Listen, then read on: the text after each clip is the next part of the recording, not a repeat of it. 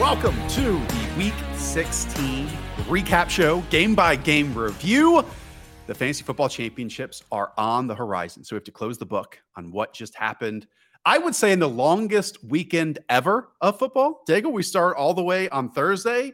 It's not even done here on a Monday night. We had games on Saturday and Sunday in the middle of holidays that stretched out the days. But I hope you're well, Dagsy. Doesn't it feel like we should not be here right now? I sat down over the weekend and still took notes and whatnot, but I thought I would get a head start thinking that we had Saturday games. Okay, I'll be 24 hours ahead. No, of course that didn't happen. It just gave me an extra 24 hours to delay everything.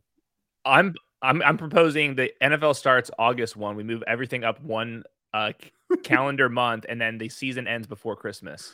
All right. Well, that is a jump to some type of pitch, and I was not expecting to hear at the start of this episode. And league meetings are in a couple months, Hayden. I'm sure the owners would love to hear from you as well. Okay, let's kick it off with an outstanding performance. The Dallas Cowboys beating the Philadelphia Eagles 40-34. Hayden, talk me through this one, because with Gardner Minshew at the helm, I was individually impressed by a lot of what the Eagles did. But at the end of the day, I think this speaks to just how good Dak Prescott is playing to overcome some early mistakes and lead his team back to victory and an 11-4 record. Yeah, you had two quality defenses going into this, and they don't matter as often they do when you have two powerful offenses, starting with Gardner Minshew. I thought he looked fine. Definitely the supporting cast helped. I didn't think the Cowboys defense looked all that great. He had a couple awesome plays from A.J. Brown and Devonta Smith. As usual, Devonta Smith, by the way, is making some absurd catches over the last month of the season, really coming into his own. Dallas Goedert shows up, plays his normal amount of snaps here, but does not really pay off. He had a season low, 4.1 expected half PPR points. The story for the Eagles for this next week is whether or not they get Jalen Hurts back. Since they lost this last game, they still haven't clinched the first round bye. They need to win one of the next two games. We got a report from Ian Rappaport that Jalen Hurts is going to be pushing to play. It seems like this injury is not overly concerning with the pain injection. He will be able to play. And I'm guessing that they will let him out there, because if they do win this next game, they should.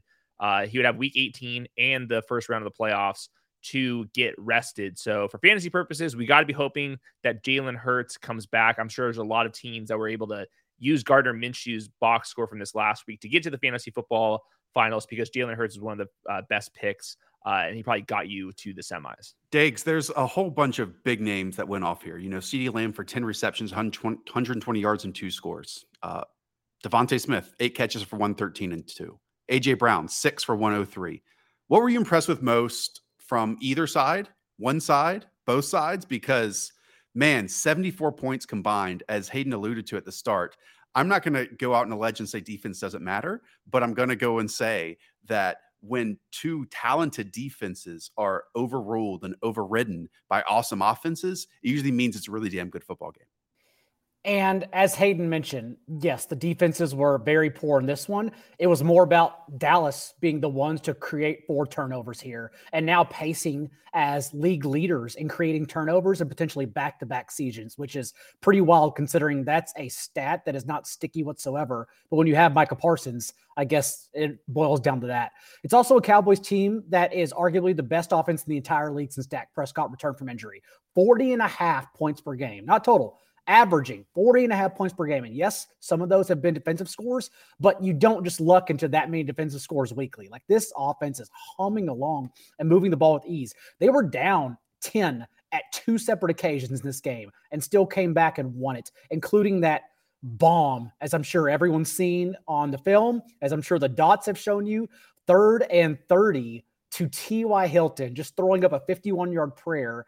Gallup doesn't make that play. CeeDee Lamb is double covered on that play. So who was it? T.Y. freaking Hilton for his first catch as a Cowboy. So just lots to take away here. And I will say, yes, Jalen Hurts probably back, although it seems like it's a little rushed and not what the team ideally wants. But remember, Lane Johnson also now out for the regular season at least. That seems to be huge. And it just seems like a team that may be trending in the wrong direction injury-wise as the playoffs show up.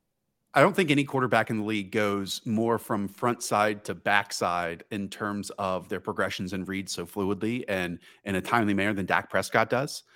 And again, coming back from, down 10 points on 2 occasions, 10-0 start, which, factored in his pick 6, which I think was more just a great play from Josh Sweat out on the edge. And then also down 27-17, coming back from that deficit as well. I mean, even that drive that you talked about and that one play everyone's going to point to with T.Y. Hilton. I mean, the 1st and 10 was a strip sack by Hassan Reddick. The 2nd and 21 was another sack by Josh Sweat. And then just being able to fit that ball in 3rd and 30 to T.Y. Hilton was amazing. And the other amazing aspect of this team, it's the leap that CeeDee Lamb has made this season. And Next Gen Stats pointed this out, where playing in the slot in this game, CeeDee Lamb caught all 9 of his targets for 113 yards and a touchdown. You can see it in touchdowns that he's seen where he's manipulating safeties, he's peeling routes, he's using fantastic body control to make something happen that a lot of other, wide receivers cannot do. And Hayden, it's something that we've talked about with CeeDee Lamb, who played the vast majority of his rookie year snaps in the slot and what he's kind of progressed into now. I'm not saying I want them to purely use him as a slot receiver, but if they did like a Cooper Kupp-esque role where he is about 65, 70% of the time in there, he might only be behind Kupp in terms of the best slot wide receivers across the league. And you can do so much with that because of the manipulation you have and the advantages you have on defenses in that area of the field too. Yeah, I think they're maximizing CeeDee Lamb. I think there are some pros and some weaknesses to his game, but the way they're using him is perfect. And since that Dak Prescott injury, CeeDee Lamb's averaging 16.4 half PPR points. That puts him into the at least wide receiver 1 mix, if not the elite wide receiver 1 mix. And since that Dak Prescott injury, I just want to talk about this real quick. He is 3rd in EPA per play. He is 1st in success rate, and he is 4th in completion percentage over expected. That T.Y. Hilton play was like the perfect encapsulation of what Dak Prescott can do. He had to hold off the safety and throw a bomb, perfect spot to T.Y. Hilton on a 3rd and 30. I believe that was one of the longest completions on a 3rd and 30 in NFL history. So he's playing out of his mind right now. I know he's been throwing a couple random picks here and there, but for the most part, that success rate stat says it all. He's playing elite football. Real quick with the running backs for fantasy purposes, Zeke's averaging 15.7 half PPR points since Dak Prescott's injury. That's top 12. Tony Pollard, 17.4 with Zeke and Dak Prescott coming back. Both of them are averaging 14.5 expected half PPR points. Both of them are top 12 fantasy running backs going in to the finals here. Pretty wild. I'm not sure the last time we've had basically 2 top 12 fantasy running backs on the same team.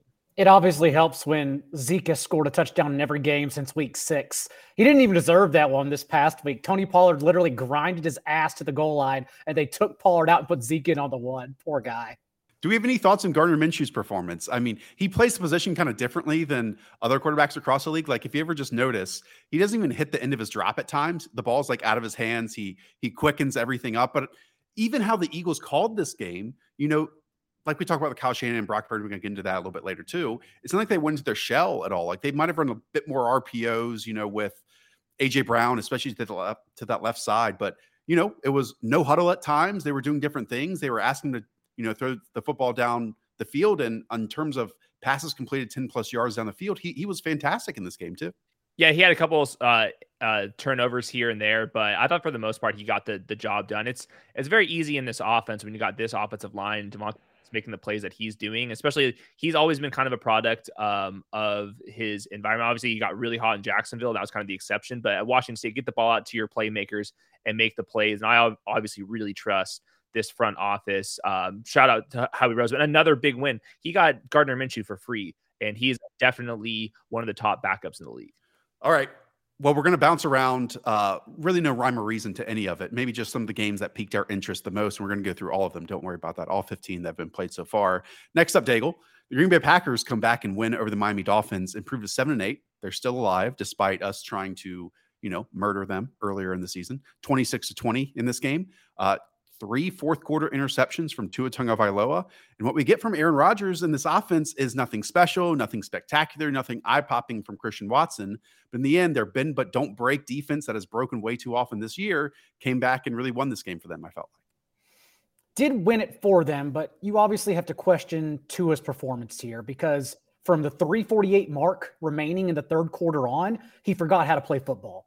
From that time forward, 5 for 11 for 49 yards, 4.3 yards per attempt, and 3 picks, no touchdowns. It was an absolute disaster in the fourth quarter. And that's really what allowed this to slip through the Dolphins' fingers, considering Aaron Rodgers also was off throughout the afternoon. Christian Watson injured in this game, so they were left without a strong deep threat, as Romeo Doubs had a drop in the second half as well. Allen Lazard had 2 drops in this game. Aaron Jones had his ankle rolled up in the first half, so A.J. Dillon out-snapped and just outperformed him because he was available more than anything. So there was just a truly open-ended game here for the Dolphins. Could have gone either way, and it just slipped right through their hands because of Tua's play in the end. And now we have this Week 17 game coming up that actually matters for the AFC wildcard spot between the Dolphins and the Patriots.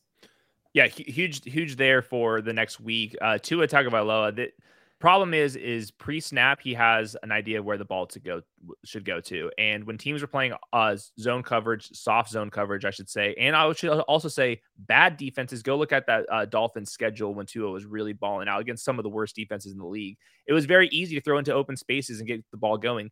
Over the last 4 games, tougher matchups, definitely. But we've seen a lot of these defenses, even some defenses that don't typically play up on the line of scrimmage, have been doing that. One of the interceptions, they got Tyreek Hill off of the spot, pushed him, and then Tua sailed the ball over the spot. But right now, Tua, he's been kind of the same quarterback. He's very accurate, puts a lot of air under the ball, and usually that works because he has these weapons.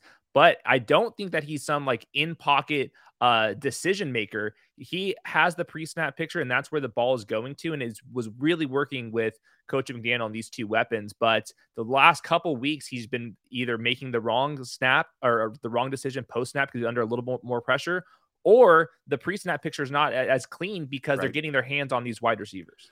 Matt Waldman has always made this analogy where, players can know, for relating it to music, like the notes or the scales or the ranges, but they can't really make music in the end because they don't know how to string them together in terms of something that is artistic, right? And that's kind of where we are right now with Tua in some ways, where, he obviously has so much trust in what Mike McDaniel's play calling is and throwing it to certain spots. He has trust in his wide receivers to be at those spots and win after the catch. But if a different picture is drawn for him defensively, or if they've, altered, and I'm not even saying that the Packers play defense in the same way that the Chargers play defense in the same way that the 49ers play defense in the same way. It's been almost 3 different ways, right? But they're picking different elements that probably suit their styles and, creating, again, a dirtier picture for Tua to see. And it's just not hitting like it was. But at times it was hitting like it was in this game. Like that Jalen Waddle catch and run was exactly, you pull the linebackers up, off play action, middle of the field, he catches it, he puts his head down, and he runs along the sideline. It's just those 3 errant, and I'm not just trying to say but 3 errant mistakes that it is weird you can get such great highs from Tua this year and then the lows of those 3 interceptions, because those 2 types of players really shouldn't mesh together, where the statistics point to Tua being great. But again, I think that, as you just said, Hayden, speaks to the environment that he's in. And when things, again, do get muddied up, right now he really hasn't answered the question consistently of, I can elevate the people around me and I can solve this mystery that's in front of me. The big plays will still be there no matter what kind of defense you're playing. Tua is too accurate and the weapons are too good for them not to have some big plays. But over the last or since week 12 or last couple of weeks here, he's 26 in success rate, down to 42%. Only Matt Ryan, Russell Wilson, and Mac Jones are lower than that. The consistency is there. It's not even just these fluky interceptions. The play in, play out consistency has kind of evaporated. I think that's some of what you're saying, making music kind of comes in play. So to ask that question on top of that point, Daigle, are they almost somewhat similar to the 2021 Cincinnati Bengals, where they're too reliant on big plays and you have to run hot there? And obviously Tua isn't Joe Burrow, where you can also make magic outside of structure and under pressure as well. I believe so, because against the 49ers, we saw receivers running wide open and Tua just missed them. Against the Bills, he did play badly on that Saturday night game, but they had the 2 splash plays, Tyreek Hill and Jalen Waddle. So it looked, in the box score at least, that it was a better game for him, like Hayden said, because the big plays will always be there because of the scheme. And in this one, of course, he had the big Jalen Waddle play. So when he runs the system, yes, but you're not always going to be allowed to do that. So when it all craters down, so far he's failed the test. It's tough because I actually think like the running game early against the Packers was working too. And like, that's what they tried to jumpstart with, like, but then in the end, it's just 45 yards for Raheem Mostert, 37 yards for Jeff Wilson. And then the Packers end. Hayden, talk me through what has happened with Aaron Jones. Like, well, he got rolled up on his ankle, so that's why his snaps went down. He seems like they're. But even in previous weeks, I mean, he's been very hit and miss. The Packers' offense just was not as expected, and AJ Dillon's been playing better recently. There was a stretch where AJ Dillon wasn't able to do anything at all. I found the wide receiver rotation pretty interesting too. Allen Lazard was actually top 10 and expected half PPR points, but did nothing with him. Christian Watson will monitor his injury. He didn't seem like he was all that close to returning after his own injury. So the Packers have everything to play for. If these win these next two games, they actually are somewhat live to make the playoffs. So they're going to try to push these guys back. But I think this is a team where, unfortunately for us going into the finals, we're not going to be able to know about what to expect from them until we start seeing the injury report. I also do understand the Packers have been playing more efficiently, but this is also why I hate using EPA and relating it back to fantasy, because Aaron Rodgers hasn't been a top 12 quarterback in any game since week 10, despite them being more efficient. Like, I understand he got a little bit of a matchup boost here. It was also in wintry Florida. The total, both team totals 50 degrees kept increasing. So you wanted to play him, but it's just still tough to come around, even if he lost Jalen Hurts. He does finish as the QB 14 on the week with Justin Herbert still go on Monday night. But man, you just really can't play Aaron Rodgers because he doesn't have a ceiling. We'll make some content this week about what's in play for each team heading into, week 17 and week 18. So, if the Packers are still in play for the playoffs, that means something has happened to the Detroit Lions. And what happened to them is that they lost the Carolina Panthers 37-23. I mean, 5 of the Panthers' opening 10 runs went for 30, 35, 20, 38, and 30 yards. And I mean, that is who the Panthers are. 2 weeks ago against the Seattle Seahawks, they're going to smash you in the face. They tried against the Pittsburgh Steelers. It was not working, so they couldn't do anything off of that, and they lost that game. And in this one, again, it's Chuba Hubbard early off the left side, 30-yard gains. Then it's also D'Onta Foreman with gains of like 20 and 30 and 35 and so on and so forth. The Lions were in this one, though. I mean, it was 7-7 at the start of the second quarter. They had 1st and goal. The Lions are driving, and Jared Goff under center fumbles the center exchange. The Panthers recover that, and the game was over. I mean, it's 24 unanswered points off of that. So while the scoreboard and the box score might say that, in the end, Jared Goff has 355 yards and 3 rushing touchdowns, it's because in the end, a team that has run the football all season long and done it at a really good level ends with just 45. And, so few of those garbage points actually mattered for this Lions team. It was going to be a loss. And the Panthers, I mean, this combo that they have since trading Christian McCaffrey of D'Onta Foreman pops up for 165, Chuba Hubbard for 125. I don't know if this is an identity that every team would want to go into every single season with into the future, but with how defenses are built and what they're running in terms of preventing big plays down the field, now it is working just about as effectively as it did back in like 1999. So there is something to say to adjusting to your personnel and to your strengths like the Panthers are doing right now.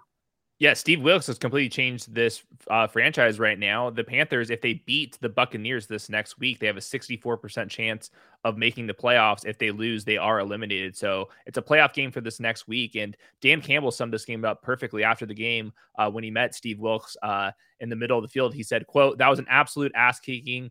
That's an effing great job." So that's exactly what it was. That Sam Darnold's is playing well enough in this very structured, don't have to do a whole lot offense. He's just throwing the ball to DJ Moore and letting these 2 running backs really cook. And that's super impressive. The offensive line, I think, is really playing well here to trade Christian McCaffrey, get all of those picks, and still possibly make the playoffs. And you're getting a little bit something out of Chuba Hubbard and D'Onta Foreman, a free agent this next year. Big credit to Steve Wilks. I'm starting to think that he's going to be the long-term answer at head coach. I'm hearing that a lot, and I totally get it. I mean, he is so much better than Matt Rule, but in the end, if I know anything about David Tepper, is that he is going to search for an offensive-minded head coach because they have been so stagnant offensively. for so many years. Now, if like Steve Wilkes stays on as head coach, probably Ben McAdoo stays on an offensive play caller. But it is, again, I do want to give credit because this happens a lot. Longest season ever, as Daigle likes to say. How the Panthers have morphed their offense as the season goes along. And after that CMC trade, we just said they pivoted on over to this. And like their young wide receivers and other guys are run blocking for them like at a really high level. Look at 88 here. Terrace Marshall. This was not what he was known for coming out of LSU. Pinning 25 off the left side. And then getting Ian Thomas on this kind of counter action to Jeffrey Okudah one-on-one. And then, hey, make your safeties and cornerbacks tackle because that's not what they like to do and that's not what they're paid for. So, Dave, anything you want to say about this? 9 yards per play in this game for the Panthers, 7.4 yards per carry, which is insane considering the Lions had not allowed a single player over 75 rushing yards since week 8. And then both Hubbard and Foreman went over 100 in the first half of alone. A franchise record, 364 yards of offense in the first half for the Panthers. And just for the Lions, the only takeaway really is that Amon-Ra St. Brown actually became the youngest receiver in Lions history with 1,000-yard season, breaking Calvin Johnson's previously held record for that record. Yeah, he's averaging 16.2 half PPR points this year in his healthy game. So the question is for next year is like how high is too high? And what's crazy about the Lions is they're being so disciplined by not rushing Jameson Williams back. They're in the playoff hunt, but he's still only playing a couple snaps and stuff. Jared Goff obviously had that fumble that you mentioned, but he's moving the ball efficiently for the most part. They got a big decision to make, but they're still in the playoff hunt even with this loss. The odds definitely came down though. Jamal Williams also under 5 fantasy points in 3 consecutive games, but it doesn't even matter when the Bears are coming to town, and we'll get to that soon. I always give Goff, shtick against pressure. He did have a really nice throw to DJ Chark under pressure in that first drive for 39 yards. And if we're speaking about quarterbacks, the Panthers are in this weird spot heading into next year. Maybe they make the playoffs, maybe they don't. Maybe they're playing themselves outside of the draft picks for quarterbacks as well. So many other teams across the league need a passer. Is Sam Darnold the one who's going to come back next year too? Is a real question here. And I think a possibility, not saying it should be, but it might be what they have to do. Did have a really nice 47-yard conversion to DJ Moore down the middle of the field too. I got a proposal for you. They keep Steve Wilkes, but they trade up with the Chicago Bears for the second pick to get the quarterback of the future, CJ Stroud. Is Ben McAdoo calling plays? We'll figure that out next. All right. Hayden, we'll go over to you with the Washington Commanders and the San Francisco 49ers. In the end, the 49ers win at 37-20. I am simply in awe of really this team where, if I can make another analogy since I'm on that kick, so often when teams lose their starting quarterback, it's like a leg of a chair gets broken off. Like the others can still be, nice and sturdy, but everything crumbles. Just rewind. Trey Lance, week 2, over to Jimmy. Jimmy's playing some of the best football he's ever played, and he's gone. Yet now you turn to this Mr. Irrelevant rookie, and what are we getting? An offense that is highly functional, and I think it comes back to the team understanding what to evaluate in the quarterback, the play caller building an offense around what succeeds at the NFL level, and then surrounding them with really efficient yards after catch, talented playmakers as well. And it's all, with the spine of a great defense that they're working with at the same time. Removing quarterback, I think that the 49ers probably had the best roster in the NFL. And it really came up here. We had Fred Warner. He has 13 tackles. Bosa has 2 sacks. I think he's going to be locking up defensive player of the year. There's a lot of players stepping up on the defensive side, and that's what got Taylor Heineke benched, and the Carson Wentz comes in there. I think they're probably going to stick with Carson Wentz with everything on the line. The Commanders 7-7-1 going in, still have a wild card chance up for grabs. But yeah, like you said, Brock Purdy, his life's pretty easy. Obviously, Shanahan's throwing up everything. You got George Kittle involved once again, but when George Kittle is doing that stuff, yards after the catch wise, it's pretty easy for him to rack up some points. So Christian McCaffrey gets in there, scores a touchdown. This game was over in the fourth quarter, and then he gets out of there. But there's no reason to rush Deebo Samuel back at this point. We'll see him in the playoffs. The 49ers are beyond clinched up. I think they're going to have like the 3rd spot in the NFC.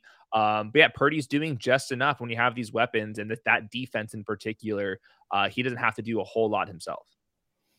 Only two players have started their careers 3-0 with multiple passing touchdowns since 1950. One being Hall of Famer Kurt Warner, and the other being Brock Purdy right now. On throws 10 yards downfield this year, Purdy's 22 of 33 for 492 yards, 5 touchdowns, and 1 pick. And his interception this past week wasn't even his fault. It was Juwan Jennings basically trying to get benched himself and batting the ball up the air to the opposing defense. To Hayden's point, yes, Purdy has only thrown 13 passes with the 49ers trailing compared to 68 when leading, so the pressure has not been put on him yet. But again, he's still doing more than enough, in my opinion, to take this team even further. And then we've also seen, we'll see what happens with them getting benched and these splits do go back further than this. But for this year, at least, we've seen George Kittle now have a 24% target share with 16.5 fantasy points per game in the 4 games without Deebo Samuel, compared to a 17.5% target share and only 9.5 fantasy points per game with Samuel. 8 straight wins. 8 straight wins the Amazing. 49ers have right now. I think you guys mentioned this, but he finished the second half 11 of 12, 179 yards, 2 scores, 15 yards per attempt. 15 yards per attempt. Like, this is truly one of the stories of the season, and if not longer than that, because I feel like I know the NFL. I knew nothing about Brock Purdy heading into this season, wasn't even a factor into my brain. And look, we went through the timeline, but it goes beyond that. Like, the entire focus was on Trey Lance and how he, progresses and changes this offense, more run action from the quarterback, more attacking outside the numbers and down the field, right? Then you go to Jimmy, who wasn't even a part of this organization during training camp and practicing, and he's playing at a high level. And now you get this shit. It's incredible what we're getting, and I hope it sustains throughout the playoffs. But part of me, like the fun and the chaos, could be like, what if it doesn't, and like it all steamrolls towards the end? And I think that that's an option here once we get the playoffs as well. 49ers, they have the 4th highest odds of making the Super Bowl, up at 28%. They only trail the Eagles in the NFC, and their path is going to be much easier than the Cowboys, who are going to have to go on the road and win a bunch of games here. So, yeah, Purdy's playing well enough. We'll see what he can do the rest of the way. Commanders, couple splits here. Just since Jahan Dotson has returned, Curtis Samuel's only averaged 7.5 expected half PPR points. Terry McLaurin, the splits haven't really mattered all that much. I think Carson Wentz, Taylor Heineke, it's about the same. I do think Carson Wentz is better personally. And then for the running back position, Brian Robinson, season high 18 expected half PPR points last week, which doesn't make any sense because they were losing, but they were really trying to establish it on the ground. I think trying to hide Taylor Heineke from Nick Bosa. So good year for Brian Robinson down the stretch. We'll see what happens in week 18. I'm guessing Carson Wentz. And Sam Howell would make sense if this team was completely out of it, just to see what you have, but they are still flailing for a wild card. They are basically out of it, but they are still contending. So it probably will be Carson Wentz.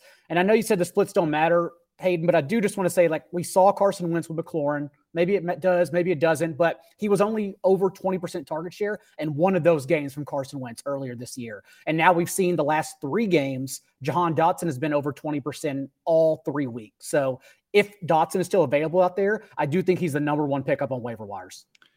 This is a simple statement to make, and it might seem obvious to others, but again, so many teams are going to be searching for a quarterback that when you remove Taylor Heineke from this game, it pretty much signals he is not going to be the quarterback of the 2023 season as well. Like, you can't make one decision and then, go back to him heading into next year. So that'll be another team that'll be very fascinating to monitor. And remember, no more guaranteed money for Wentz. So I'm pretty sure we're done here anyways after this. Ooh. All right. We're done with this game. Let's now go over to the Seattle Seahawks and the Kansas City Chiefs. John Daigle, one that, had some weather involved, and one that we were expecting, explosive offenses. And only one team delivered in that, a 24-10 victory from the Kansas City Chiefs. And it feels like, just like all of us, the season is very long and winding and coming to a lackluster end for this Seattle team with Geno Smith, Kenneth Walker, DK Metcalf and company. Seattle, who is now 1-5 over their last 6 games. They went 2 of 14 on 3rd down and 3 of 6 on 4th down in this one. And it did really come down to the end. It was much closer than you would think, especially in a game where DK Metcalf gets injured, where Marquise Goodwin re-injures his wrist in it as well. Seattle just running the ball heavily because they can't get anything going through the air via Kansas City's pass rush. But in the end, it was Patrick Mahomes pretty much stamping and putting himself further in the lead of the MVP race without Jalen Hurts and rushing for the red zone touchdown inside the 10-yard line when all collapsed around him in the fourth quarter. And that gave the Chiefs the eventual 2-score lead that they milked until the clock ran out. And so overall now we've seen over the last month of the season, more importantly for fantasy, this is a 3-man offense. It is Travis Kelce, who hasn't scored a touchdown in a month. It is Juju Smith-Schuster, and it is Jerick McKinnon, all who have a 20% target share in their last 4 games. No one else is over 10% in that time. The ball doesn't go anywhere else except for a sprinkling of targets here and there. So at least we know it's finally condensed to their best playmakers.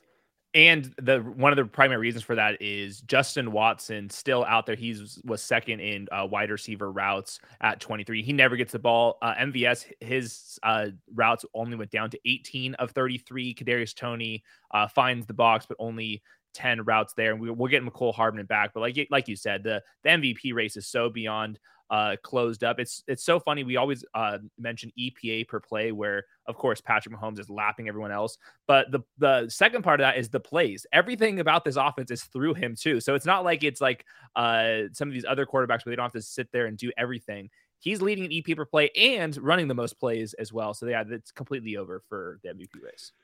For so many years, when thinking about Patrick Mahomes, all you could think of was like the awesome arm angles, the extended plays, the deep shots to Tyreek Hill. And like, we're still getting those snaps of holding the ball for over 3 seconds and avoiding pass rushers.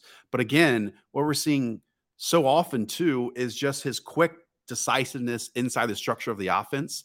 And it's just, he's special in both categories. You know, he's special in both categories to either take what the defense is giving to him immediately or extend and beat you even when everything is covered up immediately. And that is so tough to counter against if you're a defense, and impossible, I think. I have a question for you, Daigle, and even Hayden. You know, with what we're getting with these wide receivers, which is very little, as you all outlined, I wonder what the plan is heading into next year for Kansas City. Because just watching this team and how they run, you know, different personnel groupings, and especially in the red zone and near their goal line, could they stay really big with like those 3 or 4 tight ends that they have and just get super shifty and yards after catch with their wide receivers and Sky Moore and Kadarius Toney? And maybe Juju comes back in that fold. Like it's going to be once again intriguing to me how they reload that wide receiver grouping, because it feels like it's going to happen for the second straight offseason. I think that they need a true X receiver. Like Travis Kelce's been going absolutely nuts here. But I mean, how many years could he possibly do this? I guess he's going to go for another 1,000 yards and 12 touchdowns next year as a 39-year-old or whatever he is. But I think that they got to use one of these high-end picks on like a legit outside number 1 big time receiver. There's no good free agent wide receiver, so they either have to make a trade or use probably, I'm guessing, the 32nd overall pick on a first round wide receiver. I think they at least get Kadarius Toney back, but I do question if they'll make a splash, considering they had an X receiver and they said, we don't want to play the receiver market with everyone else. We're going to do something else since we can put lesser players around Patrick Mahomes and he will make them better. So maybe they actually just continue catering to Andy Reid's scheme more than anything. Yeah, I did want to bring that up. And the Kadarius Toney touchdown was pretty sweet. It was Mecole Hardman-esque, but I would even say avoiding and reading the lanes that the defense was creating even better, because a lot of people might just run this straight into this gap that 39 and 57 are being pushed out of, but instead he cuts it back even more with 65 cutting in front of him, and boom, finds the end zone from there. And everyone's looking for these last round players in the gauntlet and best ball playoffs on Underdog. And Mecole Hardman's right there, who was basically a touchdown player because they use him creatively in the red zone. And I'll also say, Clyde Edwards-Helaire sounds like he's going to be back the first round of the playoffs. I'm just saying.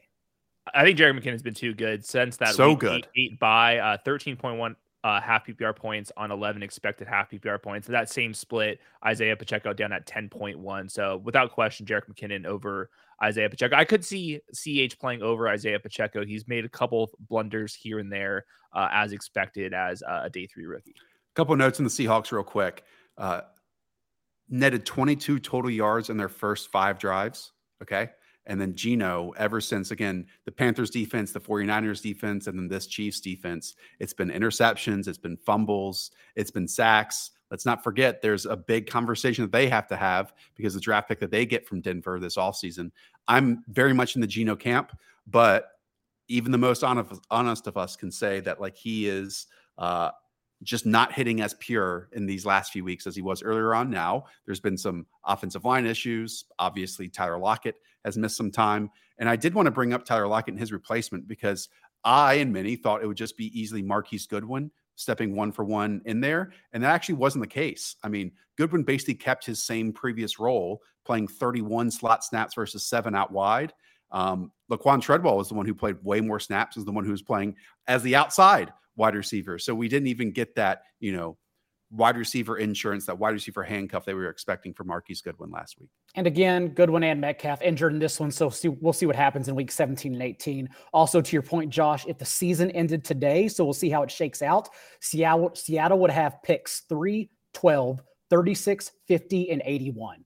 That is how you stockpile after a top 2 draft class just this past year. Real quick with Kenneth Walker. I saw some tweets early on, and then he got it going later.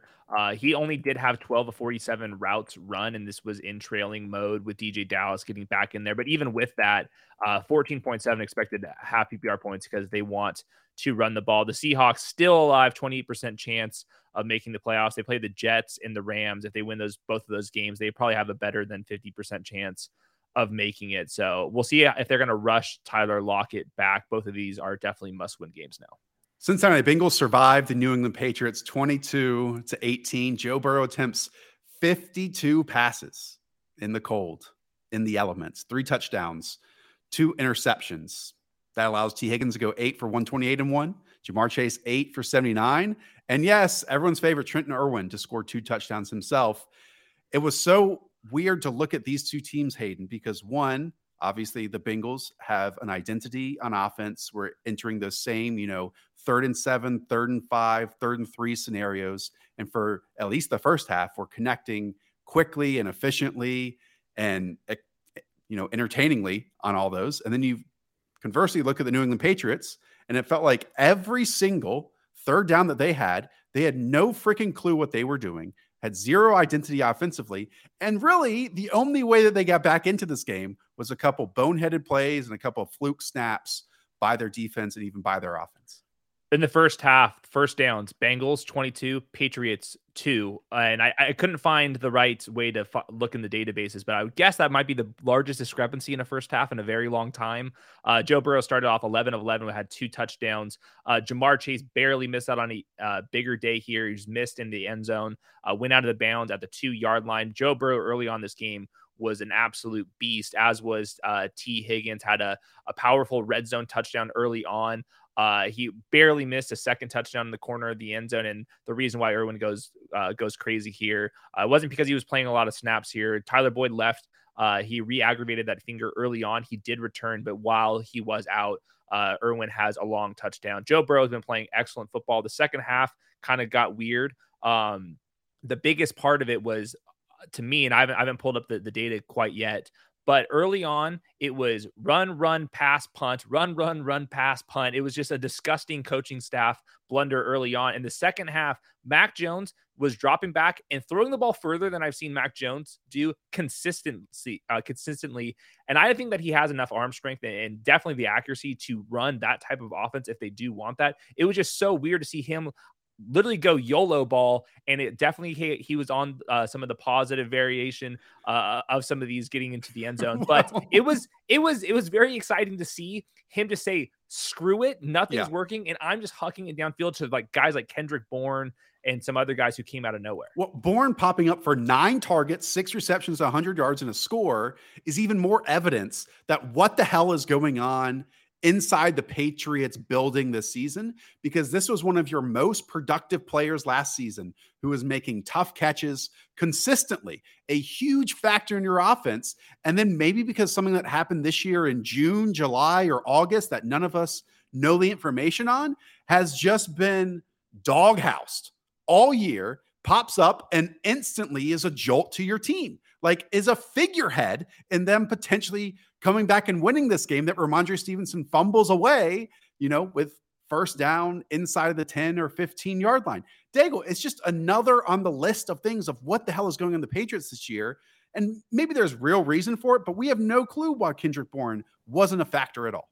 As someone who drafted Nelson Aguilar in Battle Royals on Saturday morning, I can tell you, I don't know why Kendrick Bourne was a thing, especially because Aguilar was second on the team in routes run 2 weeks ago. This past week, fourth, dead last among their active wide receivers. They just didn't use him. Instead, they went to Kendrick Bourne, who, for his sake, did actually make a ton of plays that none of their other receivers could have made. Some deep contested catches in this one.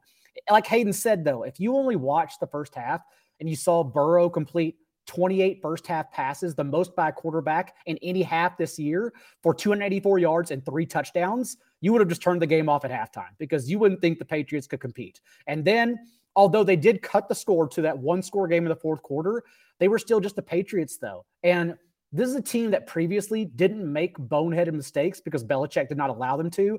They are constantly making the mistakes when it's crunch time this year. And this one, the missed extra point, missed 2-point conversion. The punt that was dropped on the ground and then picked up and almost blocked. The fourth quarter fumble, a penalty for arguing about a flag, a 15-yard penalty. Like, you never see those from Belichick teams, and they happen every game this year. So, yes.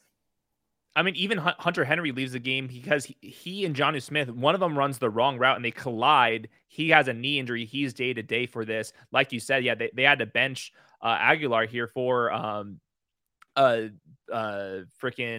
Kendrick Bourne. But even before that, Tyquan Thornton had a downfield drop that could have been a 50-yard catch. It was a perfect pass. Jacoby Myers dropped a pass over the middle. So it was just wild to see. The big takeaway for like the playoff picture here is the Bengals. They have a decision to make. La'el Collins, he has an injury here. We'll see what happens at the right tackle position if they bring somebody else in or if they feel comfortable with that. But we're back to the storyline. Is the Bengals offensive line going to be the last thing to kind of hurt them in the playoffs? The Bengals have been missing a lot of guys recently, but they still look so good with Joe Burrow and T. Higgins and Ja'Marr Chase. Final note in the Patriots real quick, Daigle. This season, I feel like, has worse vibes than that bridge year between Brady and Mac Jones that we got, Jarrett Stidham and Cam Newton with Josh McDaniels calling those plays, because that was at least kind of fun and interesting on a weekly basis. This is just frustrating, pound your head into the wall, stuff doesn't make sense, then they're doing un-Belichick-like things on a weekly basis. And if they go to Bill O'Brien, which is the current rumor, and makes a lot of sense since it's just Belichick going back to his friends, does it even matter? Like, does it matter what they do next offseason? What happens in that case is Mac is on for next year too, And speaking of the season being so freaking long, remember Bailey Zappi? Like, that feels like that was 2 seasons ago. The crowd remembers Bailey Zappi because they were chanting his name in the first half when Mac Jones was just throwing screen passes. Also, for the playoff picture for both of these teams, the Patriots somehow control their own destiny. If they win their next 2 games, they get the final seed over the Dolphins and Jets to go to the playoffs, even though they do not deserve to go. And then the Bengals, if they lose on Monday night to the Bills, no matter what happens, week 18 against the Ravens is then for the AFC North Championship game. It is for the Patriots, though, the Dolphins and the Bills over the next 2 weeks. So it's a little more complicated. Yeah. I did want to finish on a nice note, and it's mainly on the Bengals side because we kind of saw the 2 sides of their offense here. The first one, the Patriots post-snap rotate into single high, middle field closed, and instantly Joe Burrow's like, okay, I'm going to hit my towering wide receiver in 85 over your awesome special teamer, but short guy at cornerback and let him moss you along the right sideline, right? So there's your, single high, cover 3, cover 1 beater. And then on the other end, on the Trent Irwin touchdown, that's a 23-yard touchdown pass. It's a perfectly threaded ball in between the 2 split safeties in cover 2. So again, it's an answer for both where, Ja'Marr Chase, T. Higgins running vertical patterns on the outside, splits the middle of the field safeties across, and that leaves, again, the parting of the seas for Trent Irwin, of all people, to catch this beautiful ball over top of the other defensive backs. Good stuff, Joe Burrow.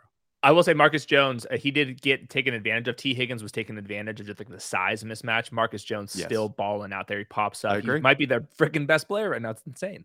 I think he's the first in the league with like a kick, punt, and like wide receiver screen touchdown since Julian Edelman, which just makes sense. Very much a Patriots kind of player. All right.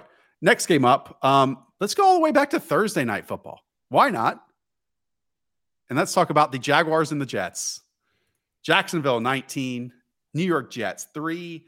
More playoff dominoes have fallen.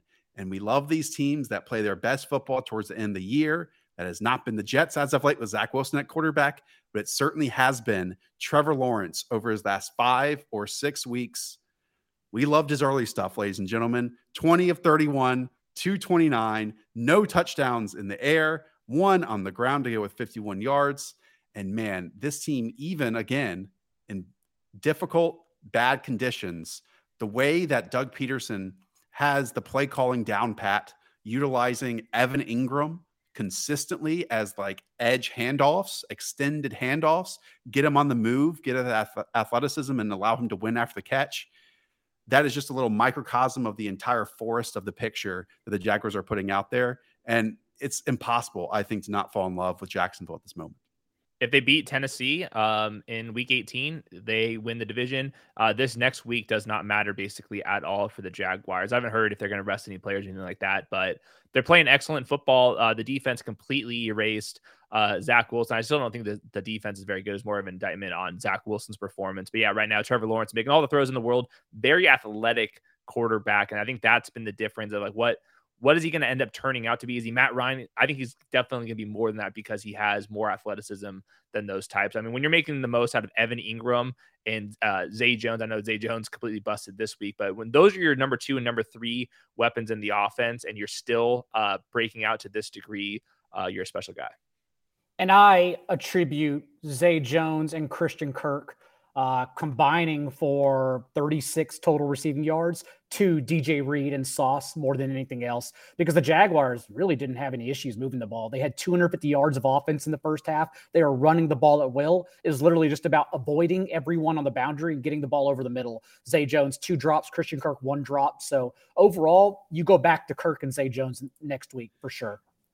Hayden, right before kickoff, I was thinking, and even it might have been after, the first 2 catches that Evan Ingram had, thinking like this was kind of a predictable performance because think the weather, the wind, you don't want to test, again, these outside cornerbacks as much as you maybe have in previous weeks.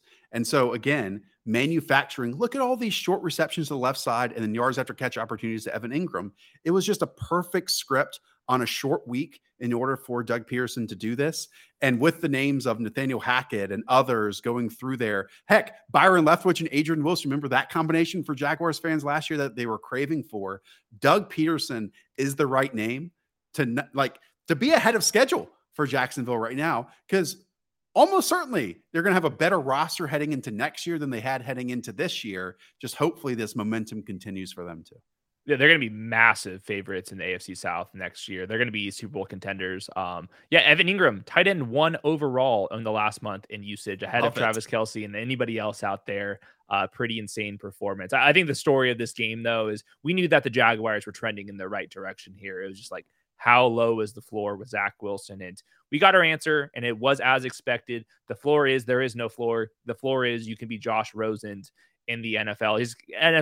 His Jets career is very clearly over when you go to Chris Streveler, who I had no idea even existed outside of preseason DFS. It's just like how many picks are they going to get? And I think that they're going to actually add some a cap hit by trading him, but they have no other option. That's Jimmy G versus Mike White time, and they'll get Mike White back this next week. And the Jets now know, as you said, they are done with Zach Wilson. He has even been announced as a healthy scratch. It's a Monday. He's already been announced as healthy scratched and inactive for week 17. So we know his career is done.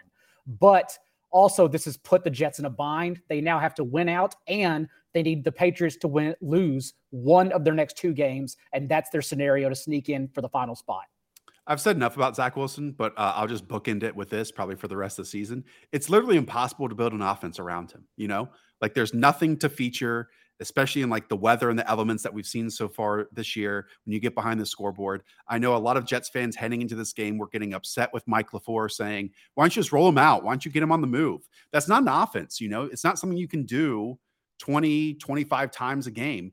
And most importantly, what we have seen is when people like Mike White, who will stand in the face of pressure and deliver big hits, in turn cracking 5-7 ribs, whatever it is, or Chris Streveler comes in who goes out and seeks contact. You can't play quarterback in this system. You can't play quarterback for a very long time in the league if you are terrified, if you're allergic to contact, when in turn it gives up big plays. And Zach Wilson is completely terrified of taking a hit, and it results in bad decisions. It results in leaving pockets, and it results in not, executing the plays that are scripted and open for you down the field.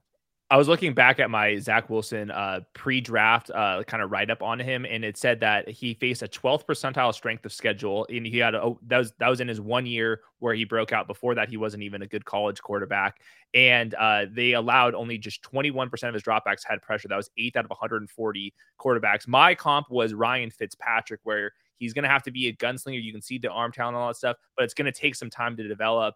And he was just never able to figure that out. So I don't think it's revisionist history to say that he had major flaws for being a second overall pick.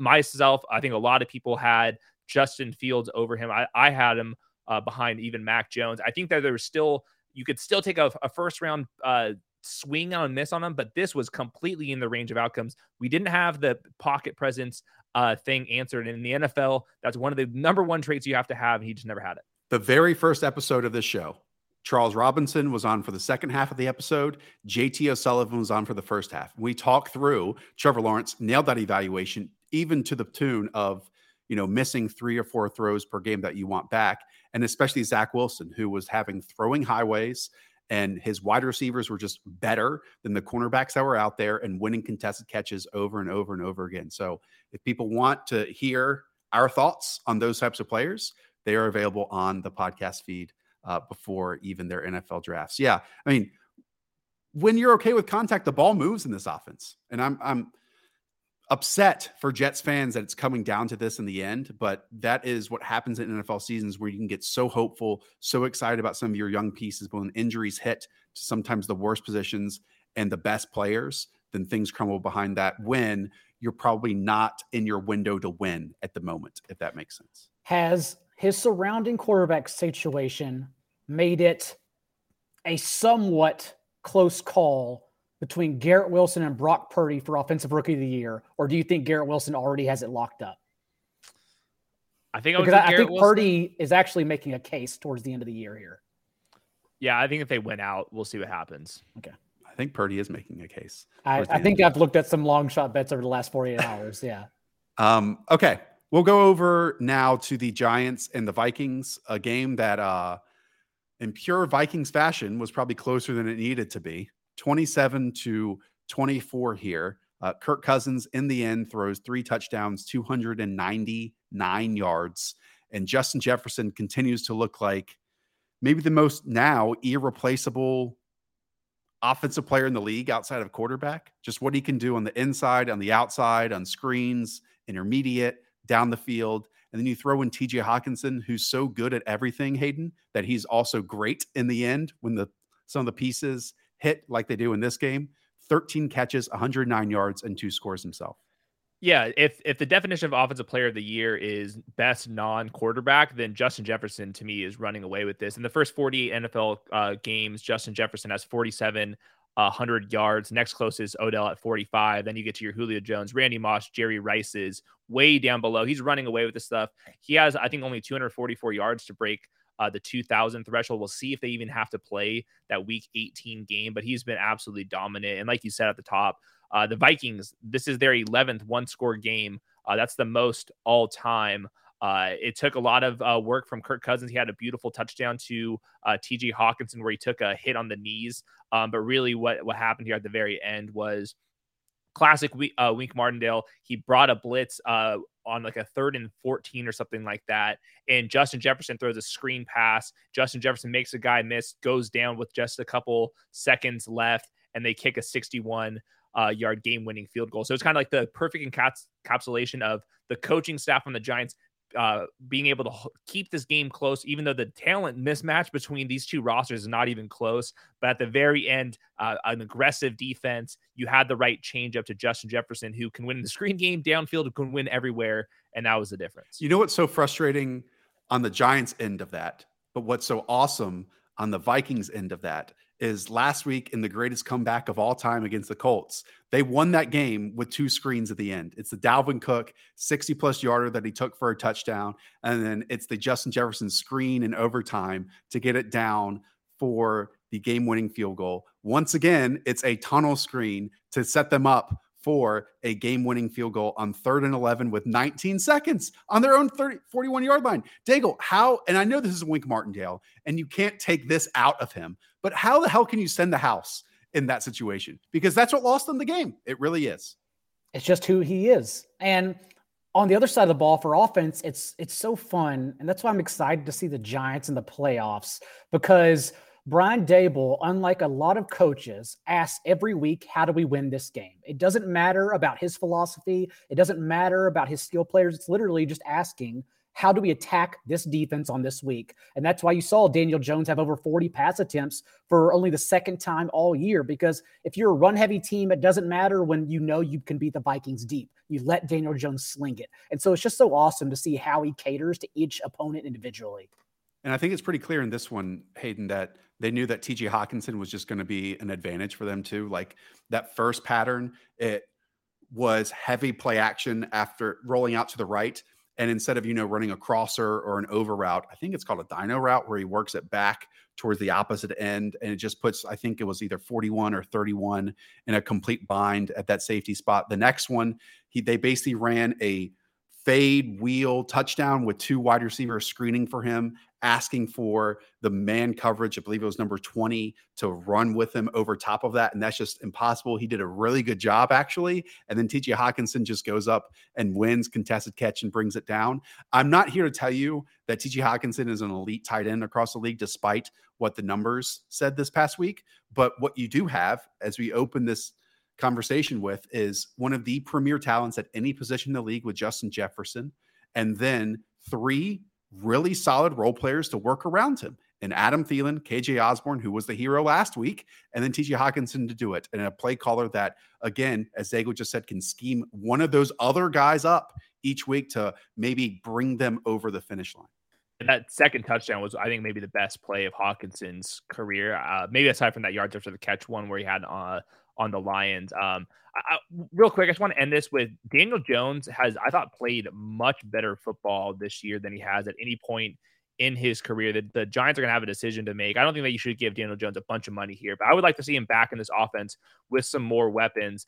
It was Darius Slayton, Isaiah Hodgins, and Richie James and 3 wide receiver sets. And then Daniel Bellinger is a full-time player.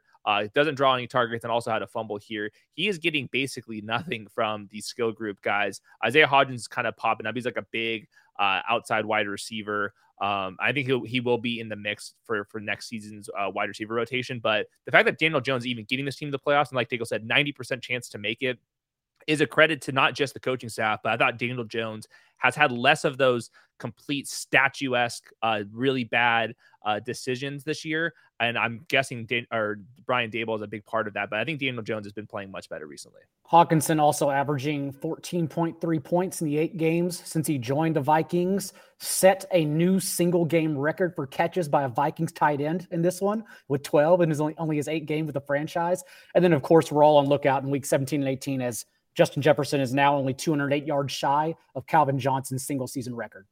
Final note on Daniel Jones, only 5 interceptions this year and 6 fumbles, which is a huge change in his game. Obviously, bringing in 2 young tackles helps that, and filling in some pieces along the end here. The play calling does too. But going from 19 fumbles and 10 fumbles in your first 2 seasons down to just 6 this year, and then the interceptions are even more drastic, 12 and 10, and then down to 5 this year. Again, we brought up with so many of these teams, quarterback carousel, it's going to be slim pickings once we get to the end of it, that I don't think Daniel Jones is the worst, cart to ride on at the end of that one.